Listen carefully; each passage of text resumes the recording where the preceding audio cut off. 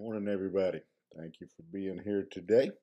And if you will, go ahead and look with me at the 147th Psalm, Psalm 147. As we continue in this psalm, again, these last five psalms are all really songs of praise and worship. And this particular psalm, they are praising God for His goodness, for His blessings uh, on them, um, and just a great song of their joy and their love for the Lord, and a model and a reminder to you and I about recognizing the handiwork of God in our life. In verse 7 is where we'll be starting today. It says, "Sing unto the Lord with thanksgiving, sing praise upon the harp unto our God, who covereth the heavens with clouds, who prepareth rain for the earth, who maketh grass to grow upon the mountains. He giveth to the beast his food, to the young ravens which cry. He delighteth not in the strength of the horse, he taketh not pleasure in the legs of a man. The Lord takes pleasure in them that fear him, in those that hope in his mercy."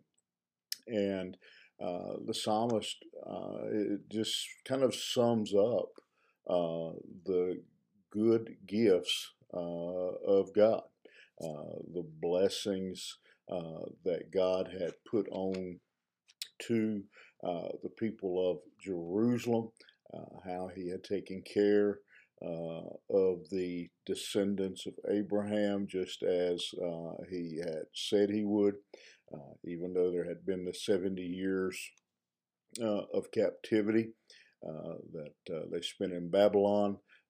God had restored them to their land, and they were rebuilding, and they were planting crops and starting their families, and so they are praising God for that. They thank Him for the cloud cover that brings rain, that brings shade, that causes the grass to be able to grow, so then the animals can eat. Again, he just is really, he's using a few words really to symbolize all of God's provision. When he says there, he makes the grass to grow. Well, the grass is really just a statement of the vegetation in general, the trees, the fruits, the vegetables. The other thing about grass is, again, when the next line gives a clue, he gives to the beast his food. The cow eats grass, the cow makes milk, the cow makes steak.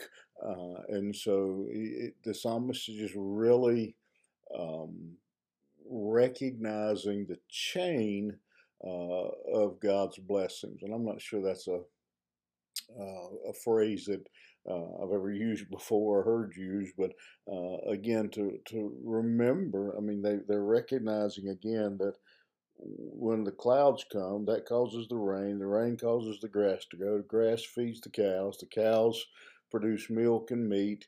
I'm able then to survive and work, and it's just an only, we sometimes we get, we, we enjoy the ultimate benefit and forget about all the things that God made happen.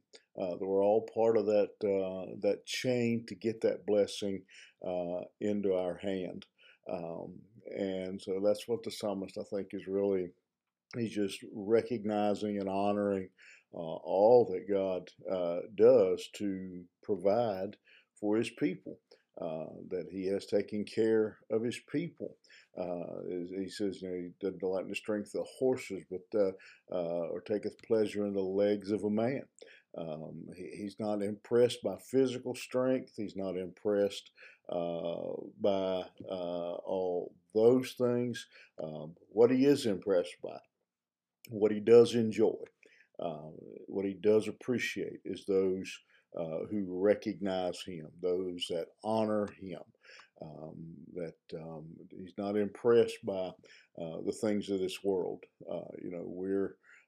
We are impressed by a lot of things. I don't know if they still do, but when I was a kid, a lot of times in the departments in the like Zayres and Kmart and places like that, they would have racks where you could flip through and pick out a poster and get a poster of someone who who you were idolized, actor, celebrity, musician.